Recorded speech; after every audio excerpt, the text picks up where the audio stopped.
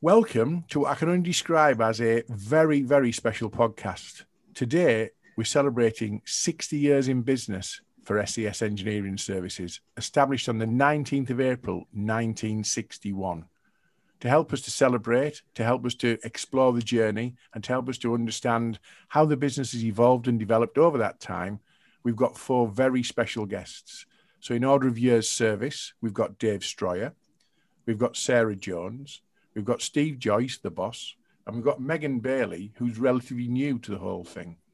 And we're going to explore with them what the world looked like when they started, what SES looked like when they started, and how things have changed and developed over that 60-year period, or much of that 60-year period, when we work out how long Dave's been here. So without further ado, welcome to the 60th birthday celebration podcast. Hello. Hi. Good to see you. We've also got Julie Payne, who's observing. She didn't want to participate because she said she's not been here at a particular time scale that as an additional sort of value. So we've got the longest serving and one of the shortest serving and a few people in between. So let's start with the ups and downs of business. 60 years, you'll have seen a hell of a lot. You'll have seen recessions, you'll have seen booms, you'll have seen changes of ownership. We know what happened last year with the pandemic and everything else that's in between that. But we're going to start by exploring Dave Stroyer. Dave, welcome. Hello. Good to see you again. I haven't seen you for a while. I didn't know if you knew this, but according to your service records, you're the longest serving staff member in SES right now. 22nd of July, 1974, nearly 47 years. Let that sink in a bit, Dave. Nearly 47 years. How does that feel? Strange, really. It almost feels like yesterday. It's flown by, to be fair. Excellent. Okay. Yeah. So we're going to explore things around 1974. We're going to explore things around the work environment. I'm going to ask you a little question on a cultural reference point as well, if you can call pop music cultural. Can you remember when you moved into the role at SES? What was your first role, and what, if anything, do you remember about your first day?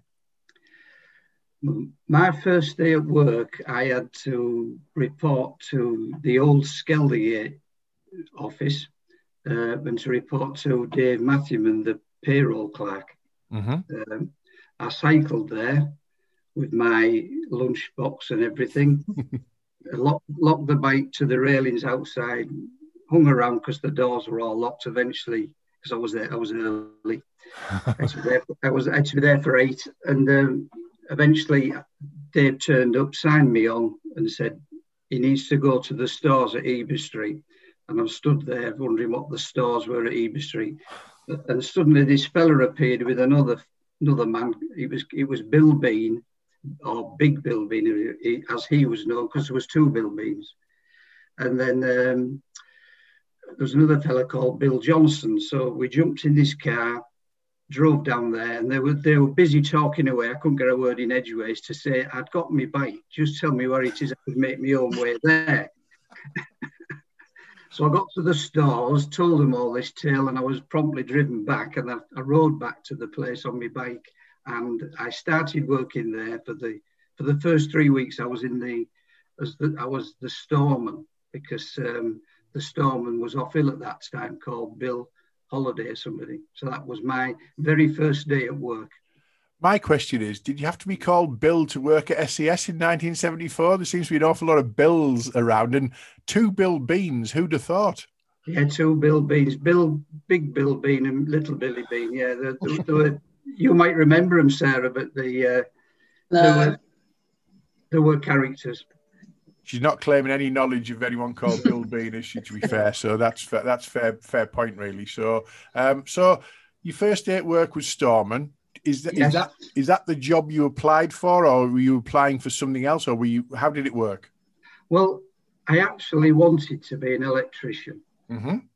And my sister worked at Bluebridge Lane, and she got me some application forms, but she brought them home and she says 70 odd people have applied to be electrical apprentices.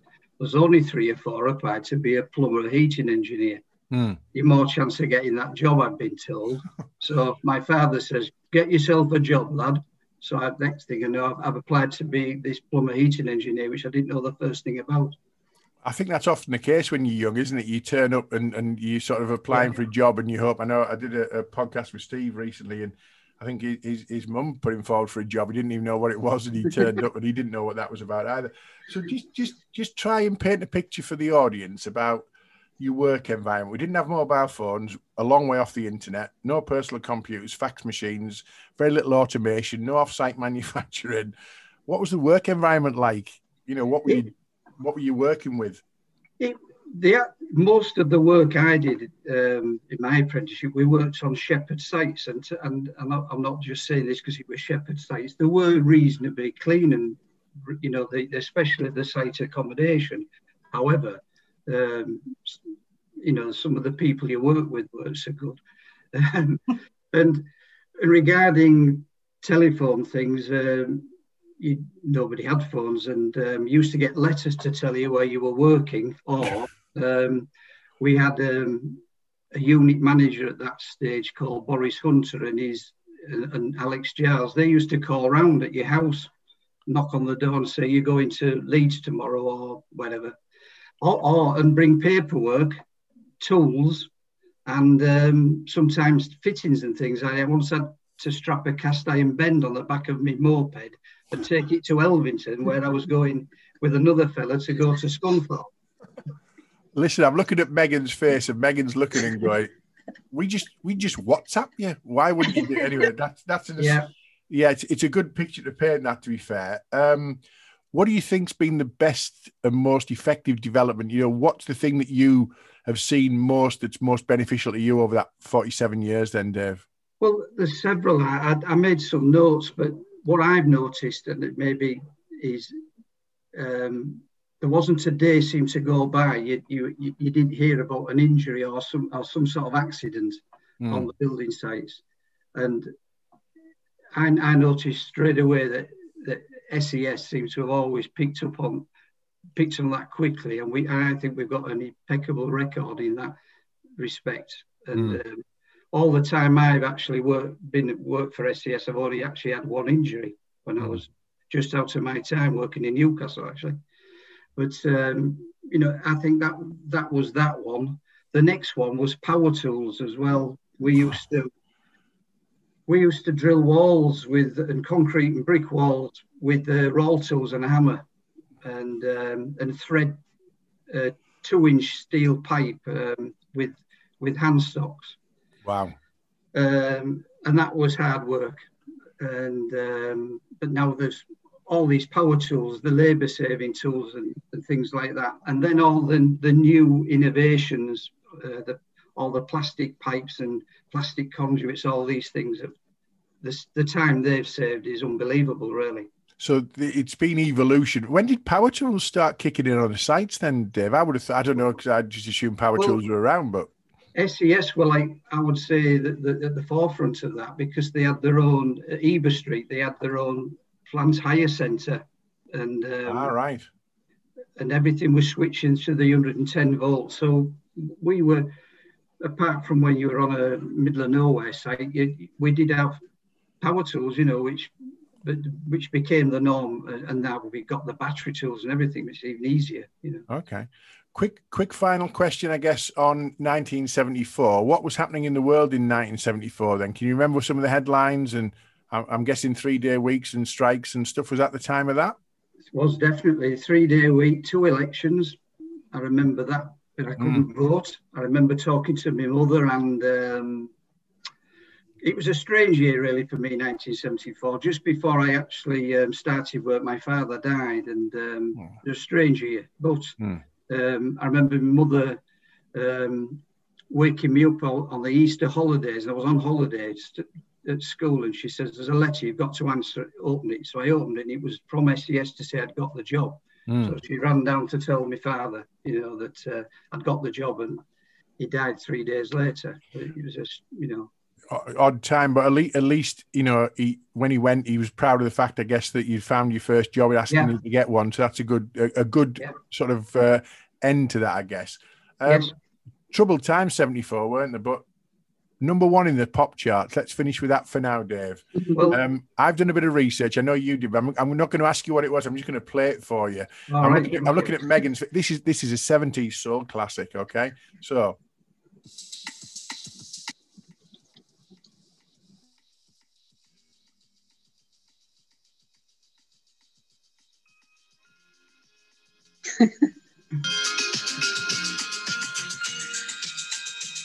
That's enough of that. Right, that's Rocky Baby by George McCrae. And if I'm not mistaken, I do believe that was one of the top-selling singles of the entire 70s. It was everywhere. That I can just imagine you riding on your bike to work, but you couldn't listen to it because Walkmans hadn't been invented, though, had the Dave. So we'll move on from that. So next on the list, and we're going to move around later, but next on the list is Sarah. So Sarah, you started at SES in the 80s on the 21st of October, 1982. So 38 years, and to be precise. They often say that if you can remember the 80s, you weren't there. That's a phrase that people say about the 80s. What can you remember about your own first day, and what was the workplace like at the time? To be honest, Nick, I can't really remember my first day. I do remember, obviously, the first few weeks. I started as a post girl for the Shepherd Group down Bluebridge Lane. So yeah, my first manager was a lady called Miss Gibson, who was very, very strict. So yeah, I used to deliver the post. I used to have my little green bag and go around the offices delivering the post. Bluebridge Lane. Was that across multi-sites, or was that just you were like walking around York, or just on one big site? No, it was just on one big site. Yeah. But the office at Bluebridge Lane was like a rabbit warren. And I always remember thinking I'm never going to remember where, every department was, but I did get used to it. But yeah, I did. It did feel, I remember the first few weeks, the place felt very formal. I do remember, everybody had to be, you couldn't ever call anybody by the Christian names. It had to be Mr., Mrs., Miss. And all the Shepherd family were based from the head office as well. Right. So you had to greet them with good morning, Sir Peter, good morning, Mr. Colin, for the Shepherd family. That's one thing that sticks in my mind, it being very formal. Okay, that does sound. Did you practice your curtsy on a regular basis, Sarah? Was that something you had to do? Or? I did. Okay, 80s, might be a little bit early. Did you have a Filofax? Do you know what? I didn't have a Filofax, no. I wasn't one of the cool kids, so no, I didn't have one of those, no. I'll just explain to Megan and some of the younger listeners, a Filofax is basically a paper version of your iPhone. It's basically like a little folder. It's got everything in there, calendars and dates and reminders and tasks and all that kind of thing. And they were very sort of cool and trendy in the 80s, maybe a little bit later than 82, I suspect. Okay. So talk to us about the technology. I know you work in the post room, but you must have been developing on from there over your early career into working with, other things. What was the technology, if anything, that you had there? Well, I was in the post room for a few months, and then I was promoted to work on the switchboard, which was a switchboard with lots of wires and plugs. Wow. Very old-fashioned. I think the only place you'll see them now is in a museum. Yeah. I think they've got one in the Castle Museum in York. Can I ask you, did it feel old-fashioned even in the 80s, or was it sort of cutting edge then? No, it didn't feel old-fashioned at the time. No, I mean, I was on the switchboard for a long time, and probably for about 15 years. But for the first 5 years, it was the in thing. Yeah. Wow. Okay. Yeah. I've got a note about carbon paper only because I'm obsessed with what an absolute complete nightmare carbon paper. Do you remember carbon paper from your office days, Sarah, in the 80s? I do remember carbon paper. Yeah, we had typewriters. A lot of carbon paper. Yeah, I do remember that. All I'm going to do, again, explain to the younger listeners, instead of having a photocopier or taking a photograph with your phone, you'd have a piece of blue carbon, sticky, sort of messy paper behind an original piece. And as you wrote or typed on it, you get a duplicate, and it was all messy. You knew somebody who worked with carbon paper. They just walked around with blue hands all day. Absolute mess, wasn't it, really? So what were your first impressions, apart from being formal? Did it feel like you had a career option ahead of you? Early on, did it feel like, I can see myself being here a long time, I'm happy, I'm settled?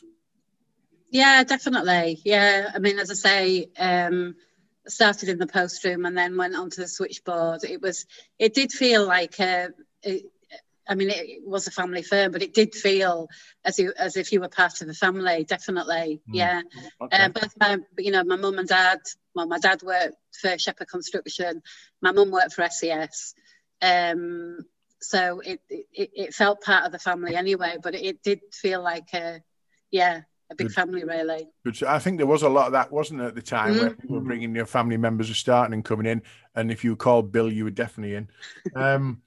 I guess one of the things I want to explore with Dave, Sarah, and Steve to a certain extent is people used to be able to smoke in the office, didn't they? They used to be able to smoke in front of people. Now, again, Megan looks horrified, right? You can sit next to somebody in an open plan office. Someone's just chain smoking 40 woodbines a day right in front of you. Do you remember that? And what was the reaction to that? Did it feel odd or normal? Dave, you've been here the longest. What was smoking in the workplace like for you? Did you smoke yourself? I didn't smoke, but I do remember being on the sites and then in other places. You never really noticed it, to be fair. Apart from a fella called Big Frank, electrician, he never had a cigarette out of his mouth. But when I started in the office full time for SES, I was in Prudential House, and I sat next to a fella called Don Lawson, who smoked like a chimney. Yeah. And I remember going home and my mother saying to me, because I was still, I think I was married by that, and she says, "Well, you don't smoke. Well, you started smoking." I said, No. You stink of smoke. And it was from sitting near Don all the time. That's the memory I remember of it. And then later on, it was sort of banned, wasn't it, in the offices and etc. Well, I think the time you noticed about smoking in the office is when people couldn't, and you didn't have to go home and you didn't have to wash your clothes, because you used to stink, didn't you, when you went home, sat next to somebody. Megan, give us a younger person's view on, does that even sound plausible that people would sit next to you and light up and chain smoke all day? Can't believe that was a thing. It's just crazy. I can't imagine it.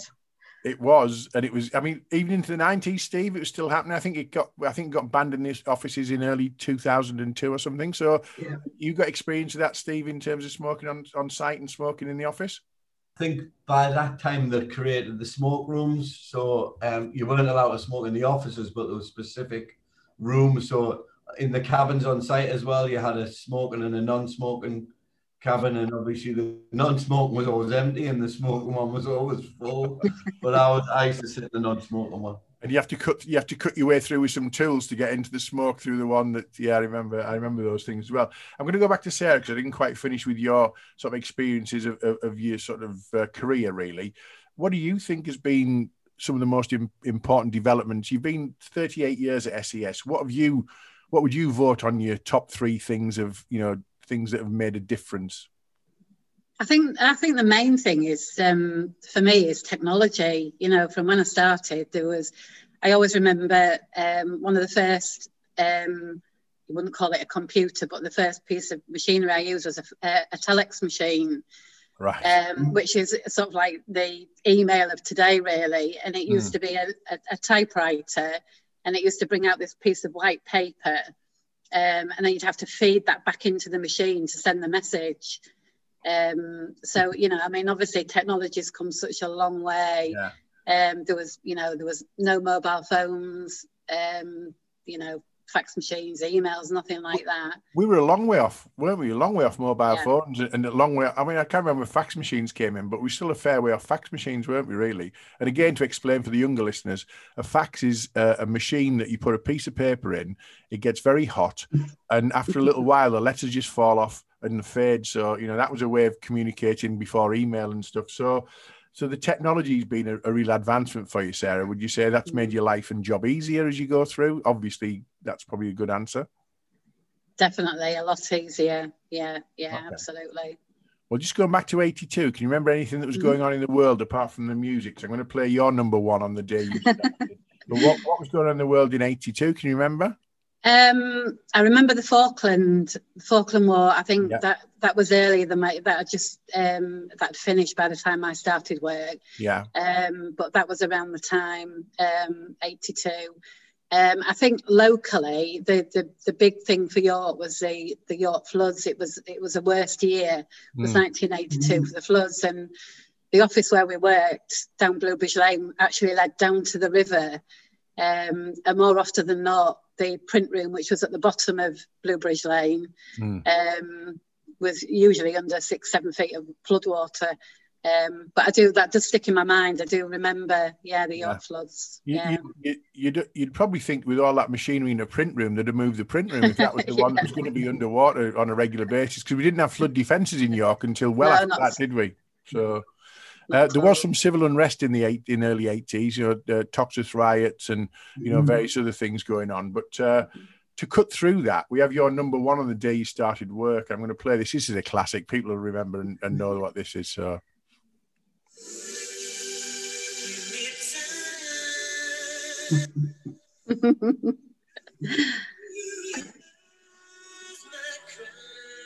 I don't want to talk over it. We've got to get to the intro. Come on.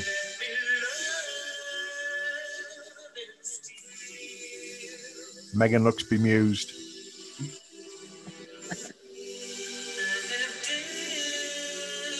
We've got to get the dum-dum, haven't we?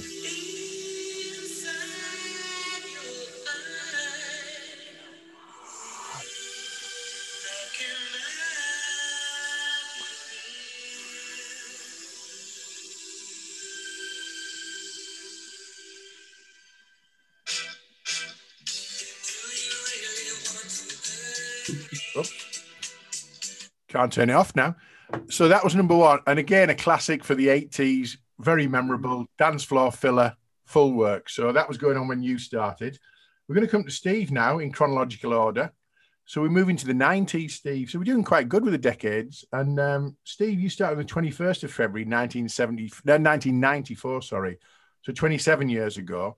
How quickly has that gone? Like a Catherine wheel.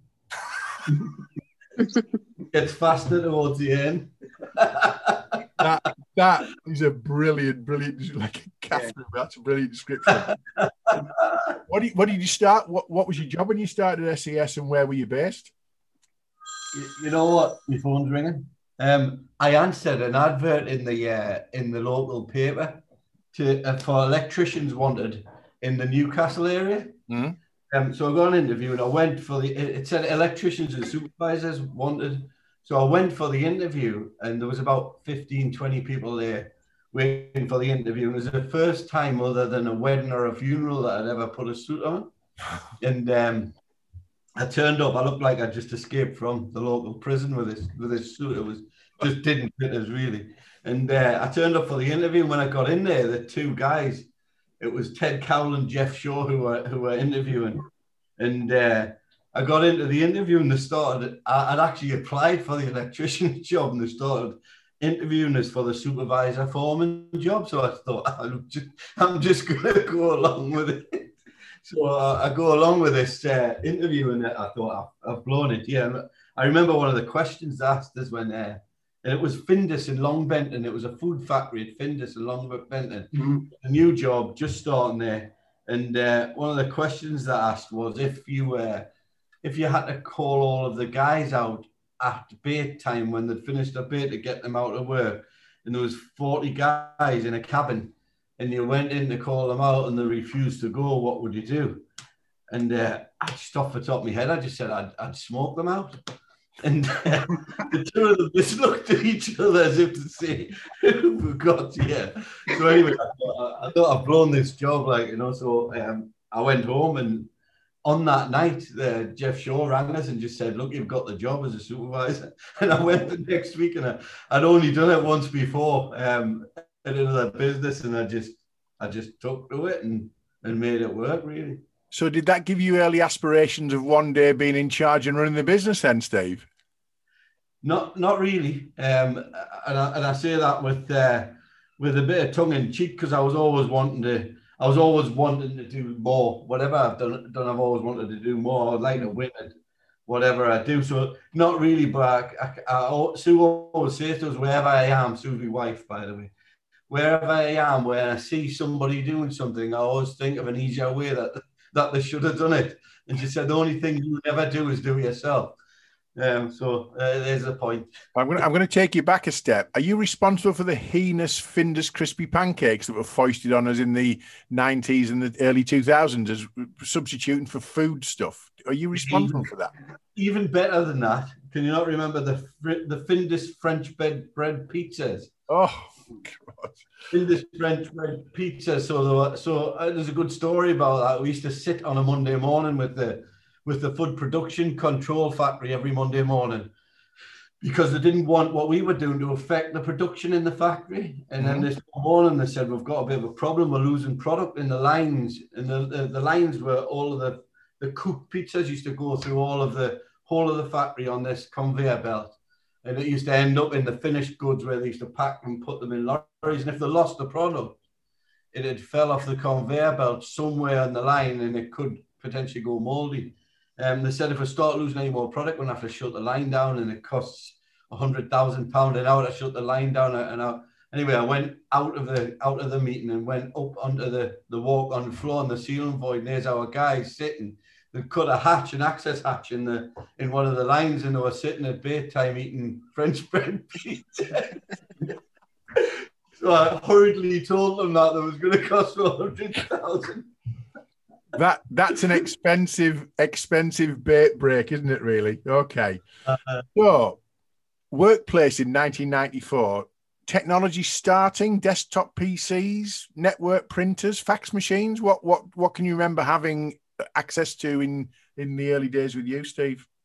So that year was the beginning of it, really. We got our first fax machine on site after about a couple of months of being there, and we all sat around this fax machine, and somebody in our head office in York sent a fax, and it came through and it just had "Hello from York," and everyone was like amazed at this little bit of paper coming up. It was almost like a lunar landing experience, you know. You were thinking, how did that happen? Wow. So yeah, we had that, and then we got a few months later, I got the first PC, and you only had one PC for the whole site. Yeah. And I remember Clive Wrigglesworth was a mechanical guy on that site. It was on his desk. And anyway, he had it on his desk for about a week. And he plugged it into the mains. But in those days, you used to have to plug your PC into the telephone outlet. Everything done over the telephone line. Anyway, they phoned up and asked how he's getting on with it. He said, well, look, it hasn't done anything for a week. He said, it's just got this little green flashing dot on it. Okay. Well, listen, early days of technology, everybody had that, didn't they? I mean, we now take stuff for granted, and a lot of technology is really intuitive. You open an iPhone out the box and it does everything it needs to do for you, and then it loads all your stuff for you, and you're thinking it's like witchcraft, really. But in the early days, you had to have a little bit of something about you, really. First mobile phone, when did you get one of those, and how big was it? Well, the first one, I've got a little demonstration for you, actually, but the first one was the size of a small shoebox. And again, you didn't get one yourself. It was a Motorola one. It was about, that big. Yeah. You came with a battery that you needed a forklift truck to put it in the back of your car. And you got one to share for the whole site. So if somebody was going on site, they had to carry this huge battery in the mobile phone so they could phone up, or if they were going off site. So that was the first one. Yeah. And then this, I'm in the office today, and I was rooting about the drawers just before we started, and this was the first BlackBerry. Oh wow! Oh, you were a BlackBerry guy, were you, in the early days? Yeah. So still got it. It's probably worth a few quid now. Do you think? I'll be honest with you. If you plug it in, the battery's probably still working. They had a really good battery life in the BlackBerry. Probably. Yeah. Okay. And then, sorry, carry on. No, no. Where did that evolve to? Because you're not a BlackBerry guy now, are you? No. So we're all on. I mean, everyone's iPads and laptops and iPhones and everything. But I also picked up a few of these as well, which I don't know if you can see them. What are they? these are the old diaries that everyone used to have. Yeah. Oh yeah. Nobody has diaries anymore, do they? They use their phone as diaries. And I've got in my drawer there's about 20 diaries. So up the first 20 years, everybody used a diary. Well, I'm going to explain to Megan and the younger listeners, a diary is like a printed version on paper of what's on your iPhone or what's on your smartphone, telling you where to be on any given time or day. So, and we used to use Tipex as well. Now, Tipex is like liquid white. You know what Tipex is, don't you? Of course you do. But again, the way things have moved on over those years. So, what do you think in your role as MD has been the biggest achievement of the business in that time you've been there, Steve? And what do you reckon has been the biggest development for the business? So achievement, I was looking at this a couple of weeks ago, when you were coming up with 60 years, and there's not many businesses survive 60 years. Because of all the things that we talked about earlier, because of change of ownership, because of recessions, because of pandemics, because of, I think we've been through 3 decent-sized recessions, the 2008-9 one being probably the worst one, where that went. So I think the biggest achievement is getting through all of that and still surviving with a lot of, we've got a lot of long-term people in the business as well, which is a really good thing. People, I think the average year, it's average of 10 years employment in the business. So some people are 30, some people are more. And then technology. Now we're into headsets and virtual reality for projects now, as opposed to anything. Most of our projects are in 3D virtual reality now, that you can see them before you build them. I used to work with a design company in maybe 2004, 2005, in the early days of 3D. And it used to take them about 24, 48 hours to render a drawing, to do the 3D. And it'd be with you in 2 or 3 days when it all renders itself. Nowadays, it's instant, and virtual reality is fabulous on that basis. What was happening in 92 when you started, Steve, in the world? And now I'll play the hideous song that was #1 on the day you started. What was happening? I'm going to go for the Euros in 92. I think it was Italy. In 92. It was. That's where we didn't win a game, and it was the "Do I Not Like That" Graham Taylor potato head, wasn't it? 92. I'm sure Jack Charlton was involved in Ireland at that time as well. I think he was. I think we also had the Thatcher and John Major years and all that kind of thing. Previous to sort of what we call Britpop and the sort of New Labour, etc. So the early days of that. This was #1 on the day you were starting work, and it's just quite simply hideous.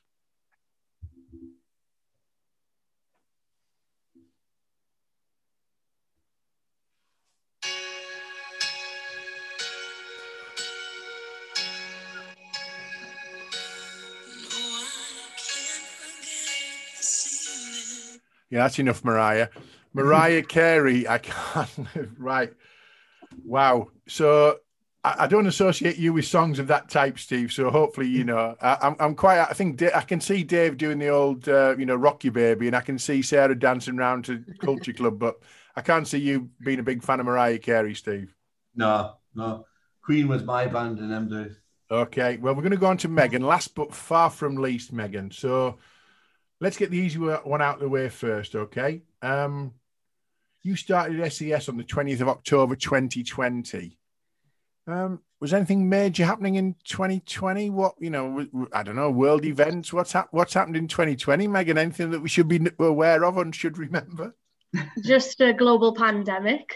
Global pandemic. Yeah, okay. What a time to start your work, okay? So we're going to explore a bit of that.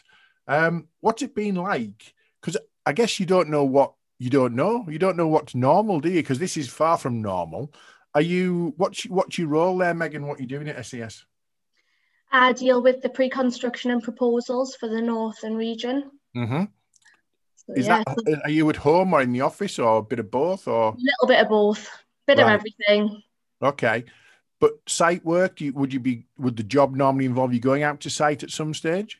Normally a little bit, yeah. Obviously, I think I've been twice so far. Yeah, so not a lot. I'm looking at Steve. Steve's smiling. That's far from normal, isn't it, for the expected role, Steve, you would say, but you don't know that until you've done the role. Does it feel odd, or does it just feel you don't know any different, Megan? I'm intrigued as to how it feels starting a new role right in the middle of a global pandemic, really.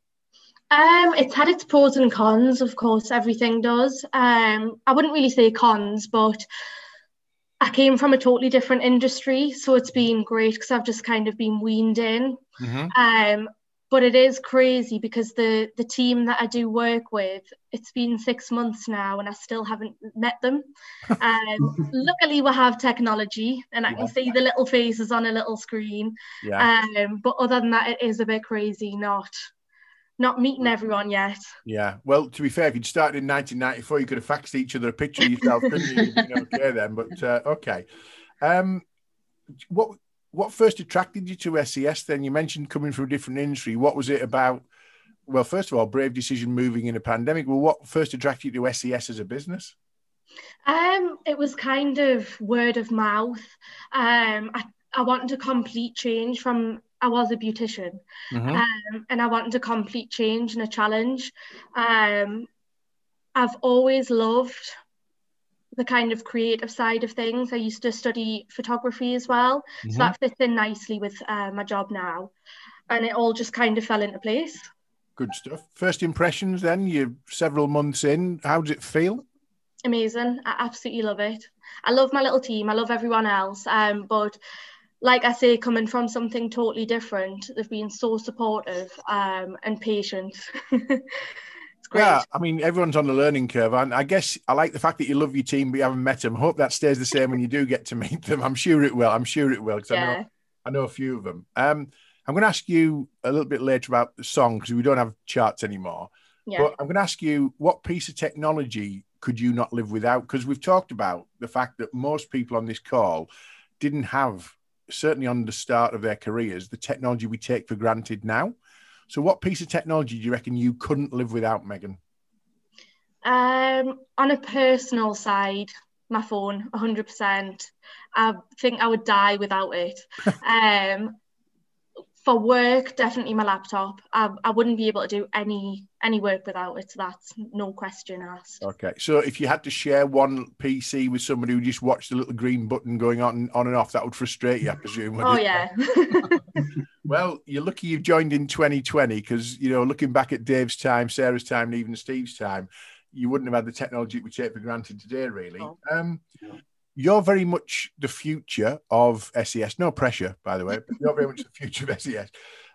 What do you reckon your ambitions are for you and for the business? Where, have we got another 60 years to celebrate and you'll be the longest serving replacement for Dave Stroyer in 60 years? I won't be here, I don't think, but let's see. What you view? I certainly won't. No. I hope so. Yeah? What you view on the business then? How does it feel to you as someone new? Does it feel like a confident place to be? Yeah. Definitely. I think I love my position at the moment and the roles that we do. I just want to excel in that and then see how it goes. Okay. What you want to do is apply for a supervisor electrician job that you're not qualified for, and then you'll be the MD in about 20 years. I'm going to ask you, I think you've got a really good opportunity, not necessarily responsibility, but you can influence positively people looking at the sector, M&E and construction, and as a young woman in that sector as well, because it's quite heavily male oriented and dominated still. What would you say to somebody who, your mates in the pub when you're allowed to go back into the pub, about the sector or the industry? How would you encourage someone to even consider it as a career option? Go for it, definitely. I think I never knew before I got into the industry, and I think a lot of people aren't aware, it's not just muddy boots in a construction site. There's this massive team behind the scenes, and it's so interesting because there's so many different skills and it's fab. Like I say, it's not just muddy boots and there's so much more to it. I think there's a bit of work to do still. I know SES do a lot of work with, going out to schools when you're allowed to and presenting, what an apprenticeship might look like and what career options are. But I also think, from a gender point of view, you've got a lot of really sort of successful, women and young women particularly as well, who are doing really well in the business. And I'd like to see that continue being a theme for the business. So no responsibility's right down to you, Megan, really. We'll go on that one. I'm going to talk about the music charts because they don't exist anymore. Haven't existed since 20. My research said we don't do the charts anymore. I haven't done them since 2017. It's all based on downloads now. So I'm going to ask you if you know what the most downloaded track of last year was in the UK for in terms of popular music. What would you say is the most downloaded track? Do you know what it was? I think so. There's a fair few, to be fair, because TikTok just like took over last year and it made so many songs viral. Right. But I would have to say The Weeknd. Blinding Lights, is that it? Yes. Yeah. That's good because that's what's on my phone. So I'm going to play you Blinding Light. I didn't know I knew this until I played the first intro bit. So he's what was number one download last year, the year that Megan started.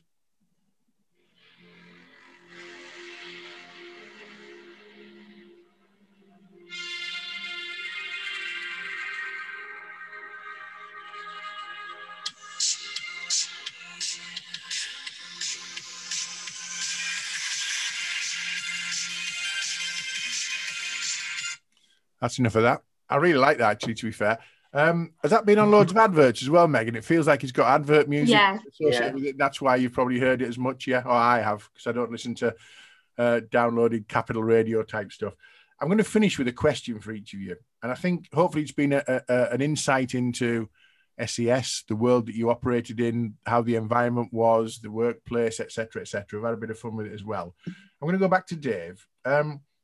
Was there a moment in time, Dave, when you realised that SES was your long-term career path? Was there a specific something that happened, or was it just something that crept up on you and you realised that you're going to be, catch by surprise? I'm going to be here for 47 years. I never really realised it. Just year on year, just it flew by. It's flown by. I've enjoyed it by and large. Worked with a great bunch of people. Had some great times. Had some sad times, but some good fun times. I could tell you a few tales, but they probably wouldn't be published. But we used to have some good fun. One fella that Steve mentioned earlier, Clive, we used to play some rotten tricks on Clive, but I won't say anything. Well, to be fair, your audience will probably enjoy them, but we might not get it published on the internet. That's what I was thinking. So, okay, Sarah. 38 years in one company, great achievement, great success. What would you say your personal highlights have been along the way? What are you most proud of in that 38 years? Quite a hard question, really, because nobody likes gloating about what they've done. But give us a few high points for Sarah Jones. I think leaving York, I left York when I met my husband and moved down to Windsor when SES had an office in Windsor. Spent 8 really good years as office manager down there, and then came back to York in 2004 into the personnel department, as it was then. And I think the one thing that I'm really proud of is going back to school when I was 40, and going back to university, getting my degree in HR, and obviously, getting to where I am today as a HR business partner. So I think I remember you doing that, and it's a hell of an achievement, but it's also a hell of a commitment, isn't it? That's doing a degree part-time and working, but also it's a tough ask, the HR degree as well. So I remember you doing that. I was working with you more closely, I guess, on a learning and development side of things at that time. And I remember, you're off to I'm going to college tonight, I'm going to uni, I'm studying tonight, whatever, and you're constantly under sort of work pressure and study pressure. That's a great achievement. So well done on that, Sarah. Okay. Final question for Steve. A bit like Dave's, really. Moment in time when you realised that, I think I could run this and take this forward, and I want to get on the senior leadership team, and I want to see where that goes. Was there a catalyst for that at all, Steve? Yeah, I think there was. It probably was about 15 years ago. We all had to do a presentation as part of it. It was like a development program in the business about, what you've been doing in the business, how you made the business work. And I started off the presentation that I was doing by saying, I know all of you guys in the audience think this business is yours, but it's not. It's mine, and it's mine because everything that we've done, that's happened to it, up to date, I've had some involvement in it, and everything that's going to happen in the future is going to be driven from some of the decisions I'm going to make. That was the catalyst, I think, because a lot of people came after that and said it was really brave of you to say that, because some people could have took that as a negative rather than a positive. But I did feel that, and I feel like every penny of it, every penny that gets spent is out of my pocket, and everything that happens is my responsibility. So I've always owned it, I think, for the last 15 years, that's for certain. Well, I would say 15 years and beyond, that the business is in good hands with that attitude as well, Steve. So, you know, I genuinely think that someone who runs the business and looks after it as if it's their own, you know, is worthy of merit. And 27 years and counting, Steve. So that's, again, you know, well worthy of recognition. And again, last but not least, Megan, you're part of the future, really, of SES, I guess. And I'm going to ask you a question, a bit of like stargazing into the future, really. What do you reckon the office of the future might look like in terms of what technology do you hope we'll have in place, or, you know, routinely using maybe in the next 10 years? It's a bit like asking you what the future looks like, I guess. But what's your view on where we might go and what you'd love to see happen?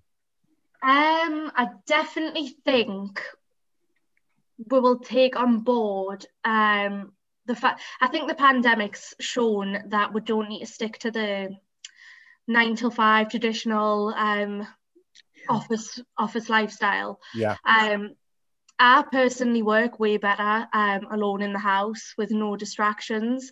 I know that being in the office can have its social sides, and, you know, still interacting with your colleagues, and some people don't have the space to work from home. But I think if you've got the option to, I think that will get introduced and become the new norm. Because not only that, but it really helps the environment, less travel.